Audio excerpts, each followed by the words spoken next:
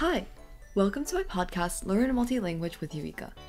If you're currently a Chinese student, I'm going to introduce some words in Japanese that are initially easy for Chinese speakers to learn, but have a synonym that is hard to learn. Unfortunately, these difficult words are more popular, so it's very important to learn both of them and use them in different situations. This way, you can boost your Japanese to the next level. So let's dive right in.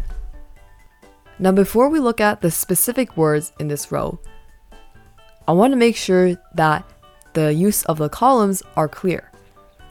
In this table, we have 4 columns. The first column is the Japanese word that is difficult to learn. The second column is the Japanese word that is easier to learn. The reason why it's easier is because it is very similar to the word in Chinese, except for some minor differences. The third column is the Chinese word, which most of you are probably familiar with. And the fourth column is the English meaning. The column that we want to focus the most on during this lesson is the Japanese native word. The first word that we have here is efficiency.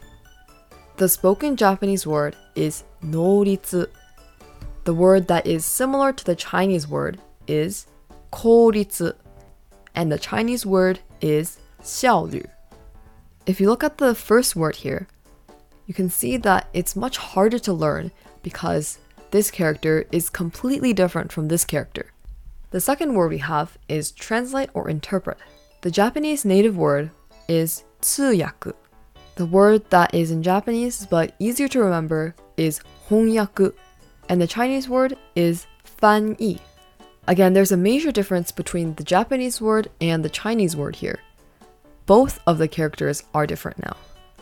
So once again, me personally, if I wanted to use this in a sentence, I would say, この言葉をどうやって通訳するの? The third word we have is おしまい. The word that is easier to learn for Chinese speakers is 完成. The English meaning of this word is complete. In this case, there is some hiragana mixed in with the kanji, which makes it even harder to learn because it looks a lot different from the Chinese original word. So once again, this word is pronounced おしまい. The third word we have is kensho. The word that is easier to learn is 調査 or 検査. The word in Chinese is 检查验证, and the meaning in English is verify. So once again, the difference in this word is that it does not really have a lot in common with the Chinese word. How to pronounce this is kensho. And last but not least, we have naritogeru. The word that is easier to learn is 達成, and the meaning in Chinese is 达成. In English, this is achieve.